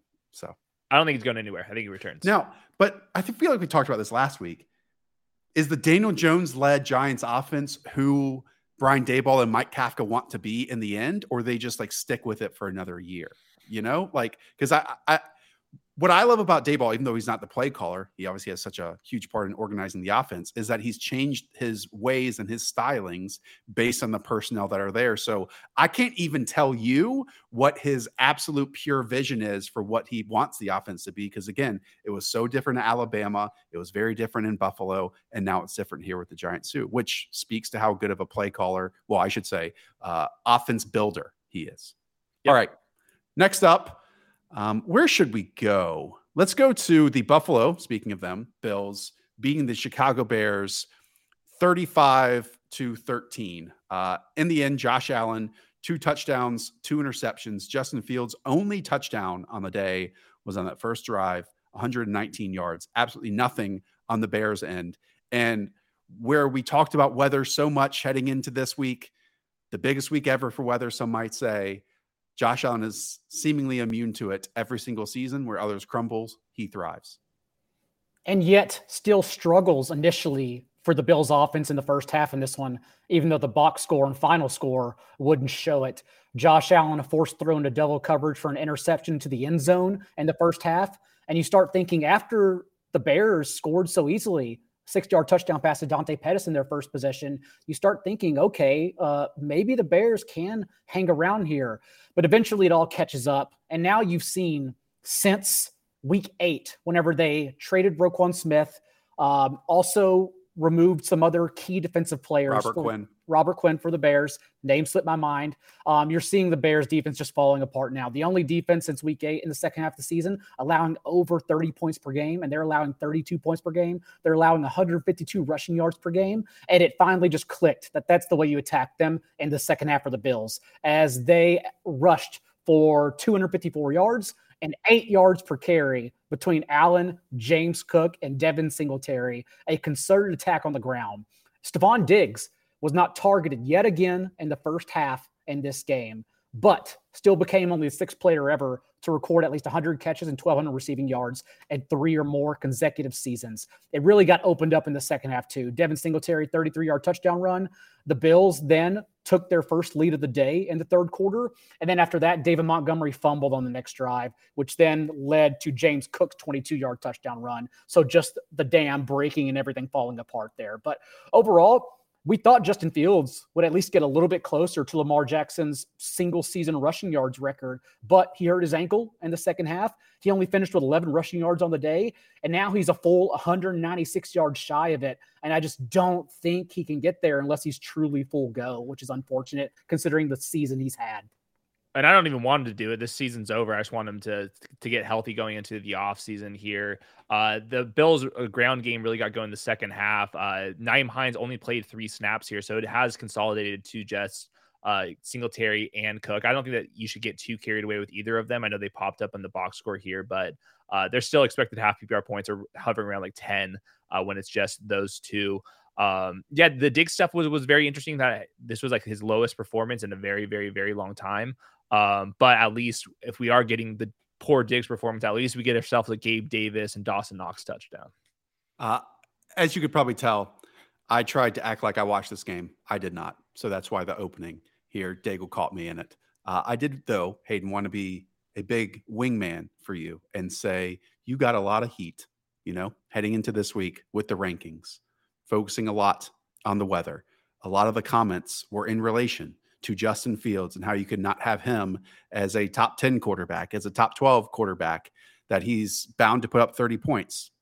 We love Justin Fields, but when you, again, factor in the weather and factor in the wide receiver injuries, factor against who he's going against, this is why he finishes as the quarterback 25 this week with less than, 10 fantasy points. And I think also shows that it's not just about if a player is in weather, then we have to dock them completely because Josh Allen was playing in the same exact weather. It's also, again, talking about your process that you unveiled to everyone last week. Also team totals, projected totals, all that stuff. And so this is why you couldn't just count Josh Allen in the same boat as Justin Fields, even though they were playing the same stadium, because again, the two projections were wildly different. Dante Pettis, Byron Pringle were the full-time players for Justin Fields at wide receiver. So that's a pretty big difference. Whereas when other people tried to force that same logic of weather onto DJ Moore, onto Joe Burrow, onto so many other weather games, even Alvin Kamara, let's say. It was like, no, like I cannot have that. You cannot just say it's cold out. These players aren't going to do anything. No. That's crazy. Okay. Next up, let's go to the Tampa Bay Buccaneers and what amounted in an awful Sunday night football game against the Arizona Cardinals, 19-16 in overtime. 32 of 48, Tom Brady closed this game as that looks nice on paper for 281 yards, 1 touchdown, and 2 interceptions. Daigle, have you seen his passing chart yet? Because it is one of the most ridiculous sights you have ever seen. Here it is. Look at every single of these completions behind the line of scrimmage. Oh my God. Inside of 5 yards. And Scott Kazmir had an interesting tweet here. Brady's 10 completions by air yards down 16-6 to 16-16 tied. It equaled 0 air yards and gained 93 all after the catch. So I'm not going to say this is a perfect summation of who Tom Brady and what this offense is and what we've seen them evolve into this year. But man, I just don't want to watch it anymore. The offensive line took a couple of big hits here. Their backup left tackle, I believe it was, he gets injured here. Tristan Wirfs had to step back. So everything's caving around him. He doesn't want to take hits. And a couple of these downfield passes on the rare occasion have just been missed. I don't think it's an arm strength thing that's gone away from Tom Brady this year. It's not wanting to take a hit a little bit more. And some of the accuracy has gone away. And that's why Mike Evans busted with the Cardinals missing a bunch of players on defense. Like Daigle's been saying, is we keep kind of extrapolating the what if the Bucs turn this thing around. Let's use some of these other stats. What happens in December and January for Tom Brady? This roster right now is too banged up, and Tom Brady is not himself at this point. We can't expect the turnaround to happen. If they lose this next game to the Panthers, they'll go from being in the playoffs to having a top 10 pick. The Bucs are averaging as many yards per play, 5, as the Commanders and Broncos. They are 28th in points per game on the year. Mike Evans has averaged 6.8 fantasy points across his last 7 games. I feel like I'm in a world of my own whenever I listen to the broadcast and I see people talking about the Bucs on Twitter. Like, do we not understand this is one of the worst teams in the NFL? They are merely a product of NFC football, not to anything that they are doing. They can't run, they can't pass, they can't coach, they can't score. I don't know why we give the Bucs any serious discussion or conversation when they are not good at all. Trace McSorley on the other end, speaking of not very good at all, it's incredible to me that he was able to get up to 217 yards. The best part of this game, twofold. James Conner being one of the players that you need towards the end of the season. I'll let you speak on that in a moment, Hayden, with 15 carries, 79 yards, and a score to go along with another 7 receptions for 41 yards. And also one of the more puzzling occurrences of the week was Greg Dortch, just like he did earlier in this year, when shoved into a starting role in the lineup, getting 11 targets, 10 receptions, and 98 yards. For some reason, since coming back from injury, even without Rondale Moore, Cliff Kingsbury decided to play this dude just 9 total snaps over the last 2 weeks in offense. Now, again, you give him a full-time role in the slot, and he performs for you. I think Greg Dortch is like one of the more underrated role-playing wide receivers in the league. Yeah, season high 13.4 expected half PPR points out of nowhere, like you said. And it's been hurting Marquise Brown, who's only had 8.0 expected half PPR points. It's just not a real offense with Tracy McSorley. We'll see if they get Colt McCoy back. The season's completely over. There were some rumors about Cliff Kingsbury's status. Just going back to James Conner, like you said, 0 tweets over the last 2 months, despite in his last 6 games over that, averaging 19.1 half PPR, 19.1. Have you guys seen a single tweet giving any James Conner credit? This is absurd to me. He's actually playing good football on top of this. He's like the only player in the NFL that's playing 90% of the snaps. Nobody cares. I freaking love it. All right. Let's go over to the Houston Texans beating the Tennessee Titans 19-14. Ryan Tannehill out for the remainder of the season, I believe. Correct me if I'm wrong on that. So Malik Willis steps in here, goes 14 of 23 for 99 yards and 2 interceptions, and one of the worst minute and 10-second drills I've ever seen to end this game. Remember when he was being mocked first overall? That agent deserves more credit to this. There was some of these post-game comments from Mike Vrabel, by the way, are just really sad. He's legit depressed down there. And yeah, the the Titans, the big thing from this week, because they lost this game, is this week 17 game does not matter at all. If they win, they lose, the playoff odds do not matter. It's all about, can they beat the Jaguars in week 18? Ian Rappaport posted this on Twitter, and it caught my attention. In 2019, the Titans were in a very similar situation here, and they decided not to play Derrick Henry. Are they going to rest Derrick Henry and get him ready, knowing that they can't win this game with Malik Willis in week 18 when all this stuff matters? I'm wondering if Hassan Haskins might draw a start here. If you're playing Derrick Henry in the finals, go pick up Hassan Haskins just in case things get weird here. But bottom line, Malik Willis cannot run an NFL offense. Or the Treylon Burks stuff, your favorite Chig plays, all that stuff's down the drain here. I'm not even sure if they're going to play any offense this next week. Malik Willis completed just 40% of his pass attempts under pressure against FBS independent competition. This year with the Titans, he is completing 50% of his passes for 4.5 yards per attempt, 3 picks, 0 touchdowns. I lose it anytime someone compares him to Michael Vick, a rushing quarterback, because he's also a very bad rushing quarterback. He's not good at that either. And it's just not really an NFL offense right now. Ryan Tannehill, also the team can save $19 million in cap space by moving on this offseason. I think we come back under Vrabel and see an entirely different offense around Treylon Burks. And I don't know what's going to happen, but dude, like, we're not going to recognize 9 of the names on this team next year. Yeah. Just Chig, 1 catch for 10 yards. Treylon Burks, no catches, but 1 run for 15 yards. And Chig, sorry to cut you off, 41% route rate with Burks back. It's our worst fears. It's an either or. It's not a both at the moment. Look, even when the Titans walked into this season with just about everyone healthy, it was not going to be a fun or entertaining offense to watch on a weekly basis. And now it's beyond that. It's unwatchable.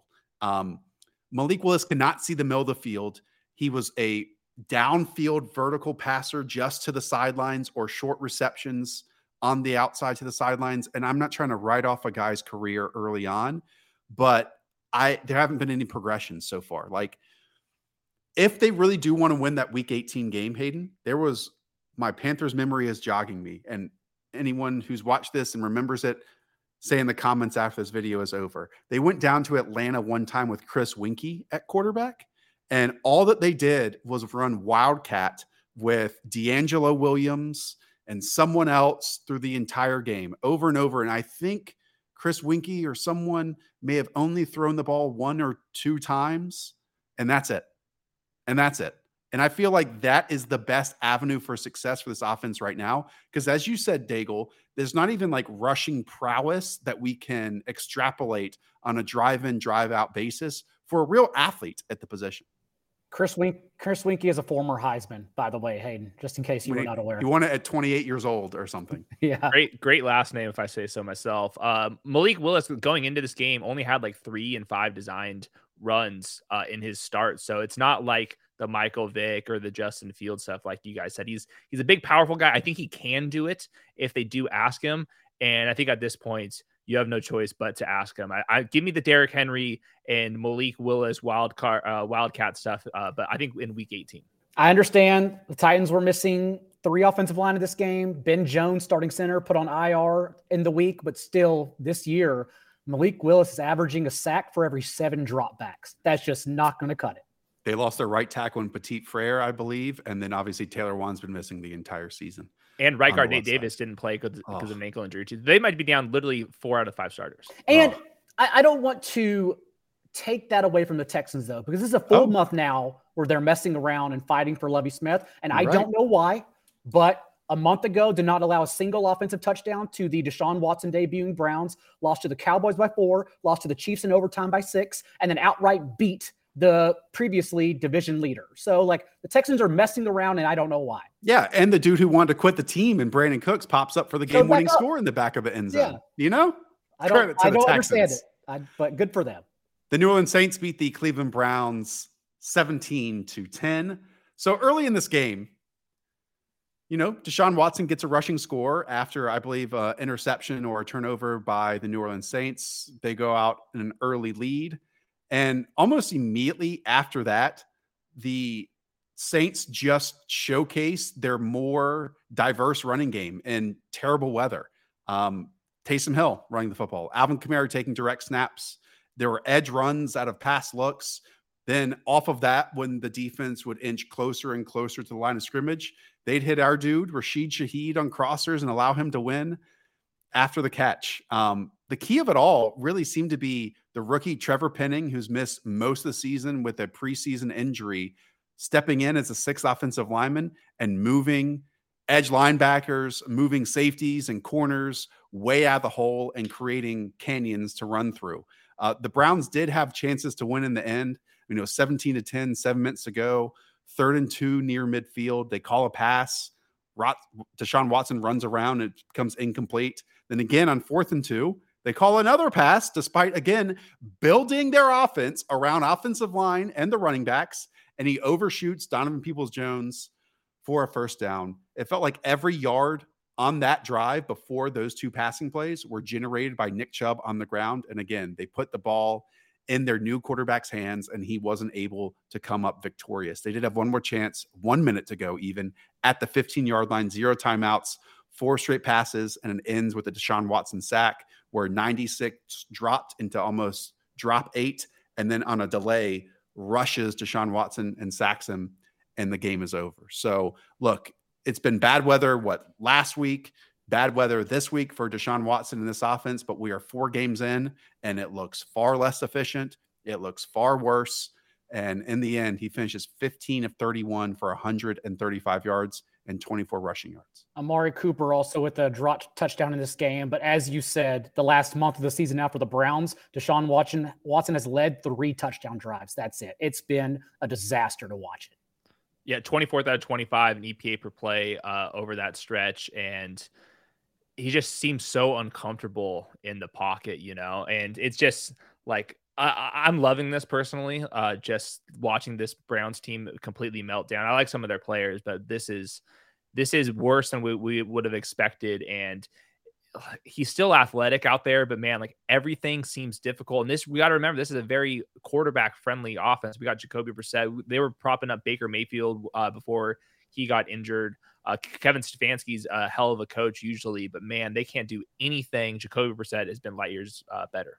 And uncomfortable is the right word, because there are times when the pocket is clean, like I was saying, that the Saints were dropping 8, where he would almost do the hokey pokey in the pocket. Like he would go forward, then go back, then go forward, then go back, rather than just like stay patient and understand where the cavities could be in the defense. And yeah, I mean, to your point, Hayden, if he came in here and played well, since he practiced with them all preseason, he practiced with them about 2 or 3 weeks ahead of coming back onto the field, and you beat the Bengals and you beat the Saints, then you're right there in the thick of somewhat of a playoff race. But no, his play is a main determining factor in them not being relevant when we're hitting the end of December and January. And they were thankfully officially eliminated from playoff contention with this loss this past game. And I don't even think this performance from the past month translates to next year. But the matter of the fact is he's been a piece of shit for these last 4 games. Yeah, and the Browns, they're in a tough spot because of the trade. They have 1 pick inside the top 98, and that's pick 42 as it stands right now. So lots of holes. Saints aren't any better with their draft pick. It's responsibilities. The amount of draft picks that they have heading into this because of the trades that they made. And I think one of them was to get Trevor Penning, who again popped up here and was a major part of it. So, all right, just a couple more games to hit on here. Let's go on over to the Falcons at the Baltimore Ravens, where Baltimore in the end wins 17-9, 10-5 on the season. And they also don't look right. I mean, Tyler Huntley, despite what we saw at the end of last year, now only throws 115 yards in week 16. And just as we think that J.K. Dobbins is the bell cow of this offense, checks in for 12 for 59, Gus Edwards pops up to average 9 yards per carry, a long run of 37, and takes his 11 carries for 99 yards. I had Tyler Huntley hires on 33.5 rushing yards, and he ran the ball 11 times and did not crack that. I was tilting massively in here, but this is the Navy offense right now. Last week, this was their personnel. They had a fullback and 2 different tight ends play 14 more snaps than their number 1 wide receiver, Demarcus Robinson. And after that, they had 2 running backs play more snaps than the second wide receiver, which is like Sammy Watkins. This is not a serious offense, but it doesn't matter. The Ravens are in the playoffs, and we might not see Lamar Jackson until they make it to the playoffs, because what's the point? Going back to the J.K. Dobbins, Gus Bus situation, I think that's another name for waivers. Gus Edwards, if they're not going to be bringing back Lamar Jackson, they've already clinched the playoffs. Why give J.K. Dobbins a bunch of work this next week when he's already battling through the injury? It's clear that they want him to be the number 1 guy. But what if they give Gus Bus a couple more carries this next game? So, but like you said, this is an unserious offense right now because everyone's injured. Yes, Baltimore has only allowed 45 points in their last 4 games, which is impressive, but you don't really know how much to put into that because those 4 games came against Russ, Kenny Pickett, Deshaun Watson, and Desmond Ridder in this one. If you look at their last 4 scores, they've gone 3-1 in this stretch. They've played games of 10-9, 16-14, 3-13, and 17-9. They're playing 1950s, a single face mask football. It is an absolute mess out there. The good news is, though, the way their seeding is jostled, they likely end up playing the Jaguars or the final seed in the AFC, so it's probably safe. Yeah, and they're still a scary team to me because, one, they're well coached. The defense has been amazing. Roquan Smith's been a part of that. And if Lamar Jackson catches fire here, this team is pretty dangerous. I think that'll be pretty close spread, even though it'll be on the road, probably in Jacksonville. I'm still not writing this team off, but right now, like what it looks like you said, 1940s, 1930s, it's insane. Quickly on the other end, Hayden, has anyone climbed the rankings more in the last few weeks for 2023 than Tyler Algier? Because he looks spicy, man. I mean, 18 carries for 74 yards against, it might not sound great, but against this Ravens defense that has done an outstanding job at stuffing the run. You know, the number 1 run defense according to DVOA over the last month and a half. Algier, again, I can't point to one special thing that he's done. Against the Saints, it was breaking and forcing missed tackles. He looks a little, quicker, more acceleration, more speed, more juice to his game, I feel like, than I even saw in the early portions of this season. Season high 19.8 expected half PPR points in his post-bye rookie bump, the undefeated post-bye rookie bump, that is. CPAT, his snaps are going down. Algier's 62% snaps, obviously with the Falcons eliminated. Why give 31-year-old running backs carries when you have somebody like Tyler Algier? Drake London keeps popping up. His target shares, all that stuff post Kyle Pitts has been phenomenal. I don't think Desmond Ridder clearly is not the answer here. I think he played a little bit better this week than he did last week, but that's not saying a whole lot. So I think Tyler Algier is kind of interesting for this next week. I think they're just going to try to jam it down their throats and see what they have in the rookie. And against 22 touches for Tyler Algier. And they can move on from CPAT this offseason if they want to. Without Caleb Huntley injured, who he's been injured the last 2 games, Algier hadn't handled more than 11 touches in any game when it was a 3-headed backfield. But these past 2 weeks, as you said, 17 touches and 22 touches. And now what we think could be positive game script against the Cardinals. It's a really good spot for Algier this week. I'll put it this way, Josh. You're lucky that Zach Ertz is injured right now because your Ertz Algier's week 17 correlation stacks are looking pretty fire right now. Right. Yeah, Trace McSorley throwing to Zach Ertz would have been gold. Greg Dortch would have saved me in that department. There's also this awful 4th and goal communication towards the end of the game with Desmond Ridder. Drake London once again pops up for the exact same scenario that he did last week where he fumbles the game away. With a crossing route over the middle of the field. But as we are seeing, if Drake London and Daigle, did you tweet this out? No, it was Ian. Ian tweeted it out where without Kyle Pitts in the fold, Drake London is seeing a lot more targets and obviously a lot more opportunity. I think, sure, maybe some of it is Kyle Pitts, but I think the quarterback change has even more to do with that. And then again, there's going to be probably an even bigger quarterback change this offseason. So, Hayden, I guarantee you and I will be hyping up Drake London in comparison to his ADP next season. Let's put it that way. Ryan Tannehill, please. Let's make it work. Okay. I think just 2 more games to go. Let's go to the Broncos and the Rams, a game I certifiably did not watch on Sunday. So you guys are going to carry me in this one with the Rams putting up 51 points on the Denver Broncos, 2 teams that just want to get to 2023 Baker Mayfield already got one of his head coaches in Carolina fired, and now he has gotten one fired on Denver's sideline with Nathaniel Hackett. So he ends this day, Daigle, 24 of 28 for 230 and 2 scores. I want to first applaud the Nickelodeon broadcast because they allowed slime on field goals this year. So we got slime all the time, considering this was the most I've seen grown men give up since Wade Phillips and the Cowboys defense quit on him in prime time and the Packers, that game before he was fired. Because the Broncos are not playing for Nathaniel Hackett. We're not. They still are not playing for Russell Wilson, as even Brett Rippon is getting in fights now with the offensive linemen, because twice in this game, Russell Wilson was sacked and he looks around and no one is coming to help pick him up. They do not care right now about Russell Wilson or this offense. And it was just a disaster from the very beginning. Cam Akers, the overall RB1. I went to text Hayden yesterday because apparently Akers is still on 653 remaining best ball teams. And he's the guy you need, considering Darrell Henderson isn't on a single live bullet. And here's Akers finishing with 10 more fantasy points than the next closest running back in week 16. What a mess. But it overall just comes down to this Broncos team is a joke. And yes, you got rid of Hackett, who, do not say worst coach ever. We are a civilization that attention span is the shortest it's ever been. You already forget Urban Meyer is the true GOAT, and I will not ever let his legacy die. But Nathaniel Hackett, like, you remove the coaching, the poor coaching decisions, you still have Russell Wilson. That's still a problem. More importantly, you still have Russell Wilson for the next 2 years because you can't get out of it. Everyone talks about cutting him. The NFL record for dead cap was $40.5 million by Matt Ryan. Like, Russell Wilson over the next 2 years is over double that dead cap hit. Everyone talks about Carson Wentz and taking on $28 million guaranteed. You can't take on Russell Wilson's $100 million guaranteed. Like, no one's going to suck this up. You're not going to split it down the middle with another team until 2024. I don't think you're getting out of it for the next 2 years. Yeah, Benjamin Albright, who covers the Broncos, he's already been saying that the next coach is going to be trying to find a plan for fixing Russell Wilson. And if you look at the cap structure, how it works is basically they can't get out of this contract. Maybe if you get a team to take on the contract, but what team would do that right now?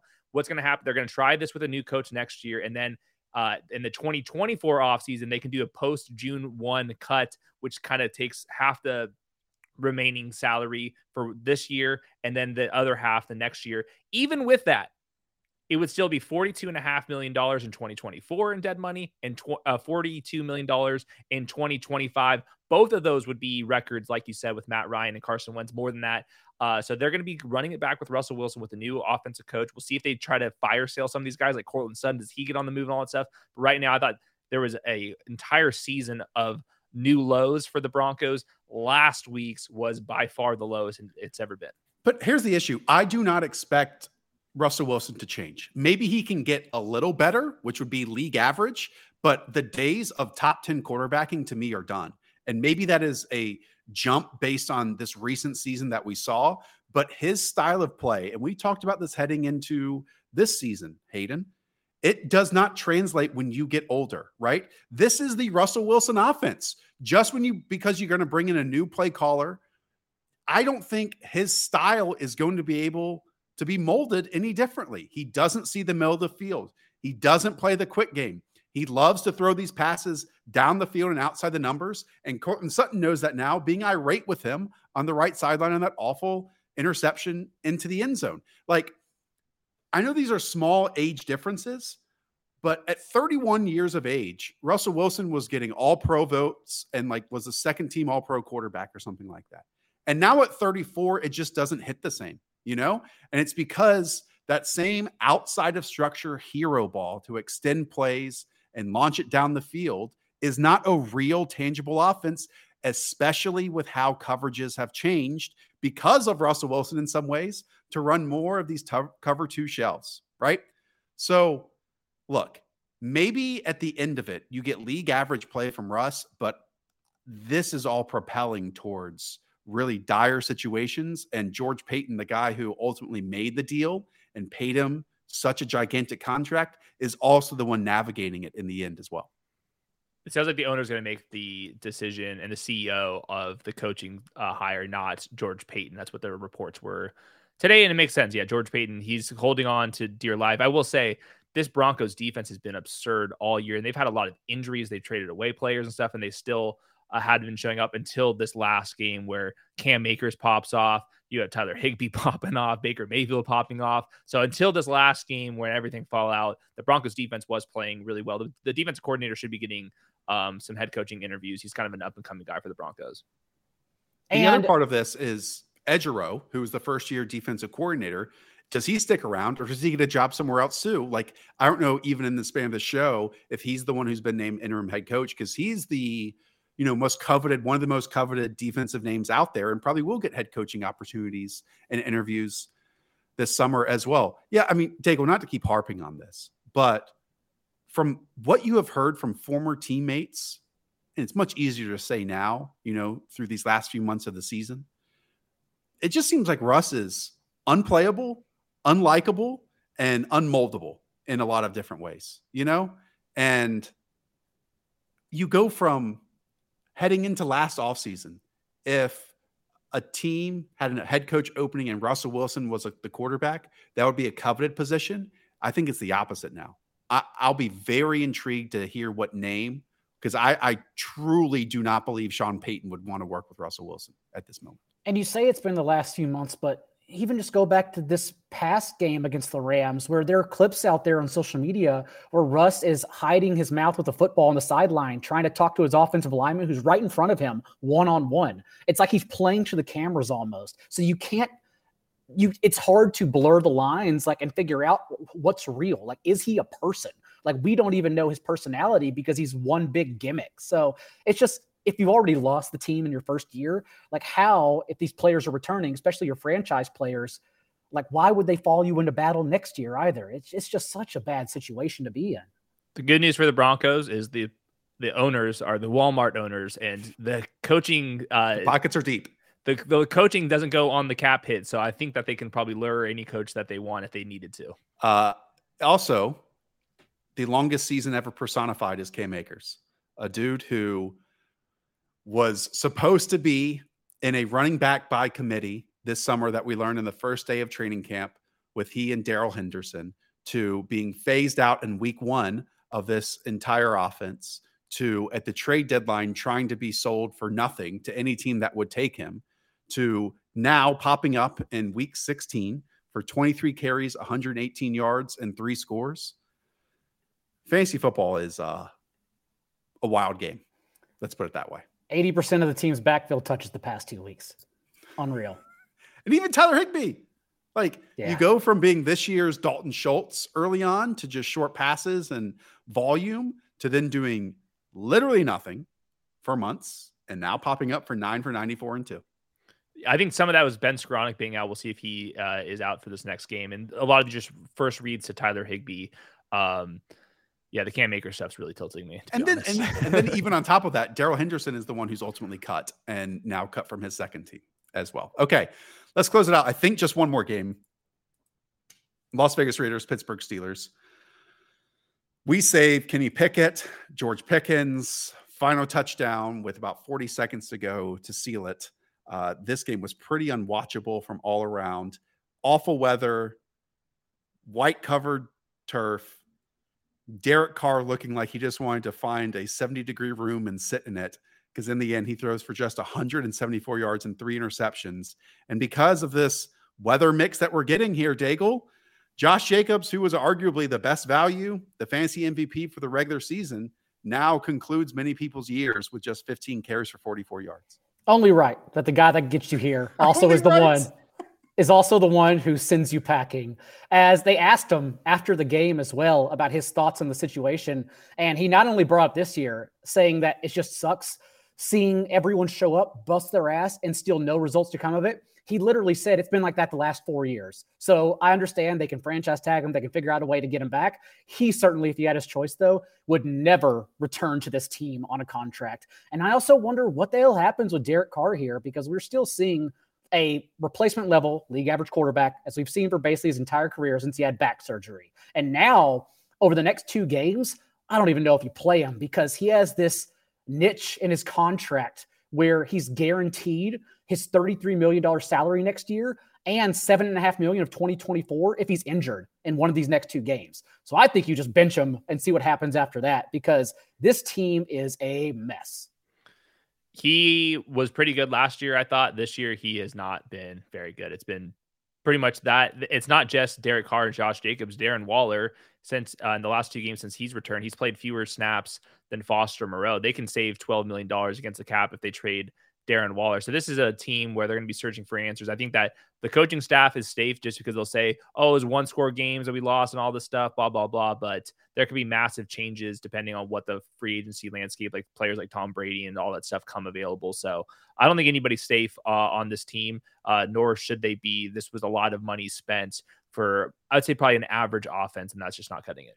I don't know if this topic has been broached, but it feels like Davante Adams picked the Raiders because of his relationship with Derek Carr. Like, I believe it was reported that the Packers even offered him more money, and he was like, no, I want to get out of there. So, like, if they move on from Derek Carr, is their best offensive player going to be happy next year too? Like, I understand if Tom Brady comes in, then obviously every wide receiver, despite what we've seen this year, would probably want to still play with Tom Brady. But, like, I think that's an interesting layer to the onion here, because of their relationship, even though it's been poor play outside of throwing to Davante Adams this season. Yeah, lots of stuff to figure out. It does help that you live in Vegas and there's no tax purposes for Davante Adams. I don't feel that bad. And he had a hell of a season this year too. Adams also 26.8% of the team's targets the last 2 weeks, was averaging nearly 36% with Waller and Renfrow out. Yeah, 9 targets for 2 catches and 15 yards in this game. Quickly on the Steelers end, Pat Freiermuth pops up for 66 yards, Deontay Johnson for 64 yards, George Pickens for 57 yards and a score. I'm not going to read too much into Kenny Pickett's performance in this game, so on and so forth. I mean, asking him to throw for 39 times and winning this game is pretty remarkable. I know it was in a comeback win. The only thing I want to say is, and maybe this just isn't his game, but as we look towards George Pickens heading into next season, I would love to see more middle of the field work, because right now it's almost like exclusively glued to the sideline. It feels like, and for him to like be a complete player, I would want to see more inside breaking routes and work over the middle of the field. We did get that game-winning touchdown on that ball over the middle. And by the way, with that touchdown, he has the same amount of fantasy points as Deontay Johnson on 56 fewer targets this year. How? Touchdowns, they're important. He's got 3. Pickens has 3 of them. Well, that's 3 more than the other one. Well, yards matter too. This is insane. It's 3 more than the other one. All right, I think we covered every single game. Did we? Let me run through it. Right. Even here. If we didn't, let's move on. Enough. Okay. Already. Okay. I think we got to mostly everything. I mean, look, we can stay on for a couple more hours and just do a live reaction to Monday Night Football if you want to. All right. Daigle, week 16 in the books officially now. We're on to week 17. Are you still a content machine over there? What are you pumping out for the people? I am. Waiver wire will be up. A little behind since we had this show Monday afternoon, but it'll be out for sure by Monday Night Football kickoff. And the Best Ball Happy Hour for the playoffs is back at every Thursday, 7:30 p.m. Eastern live with Chris G himself, who won the playoff gauntlet 2 years ago. Myself and him Chris is our guy. Going through playoff best ball strategy until the wild card round. Love that. Chris is a good dude out there in a bunch of drafts. Amazing guy. All the time. Hayden and I will be back here on, I think, Thursday and Friday with pretty much our normal shows, maybe some more Battle Royale wrinkles, some DFS wrinkles as we look ahead, since, 1/6 of you are in there competing for your championships this weekend, but we know all of you are. All right. That's going to do it. Hayden, do you want to say anything? Good luck. Week 17 is here. Close enough. Let's see what happens with the Chargers. Even it sneaks in there with some Chargers builds, but all these offseason debates and stuff comes down to this week 17. And the key is, if you have players that are alive, your team looks all right. There we go. Good luck to the 400 plus of you in the Best Ball Mania 3 finals. And to Gary and to Scampers and to Monty and to Dave and to Daniel, Carlos, all of you. Hope you had a wonderful holiday spent with family. We appreciate you sticking with us in these different circumstances that we're in, and just the content being on different days as well, because, we love our families as well. For Hayden, for Daigle, I'm Josh. Up the Villa, they're back. Talk to y'all soon.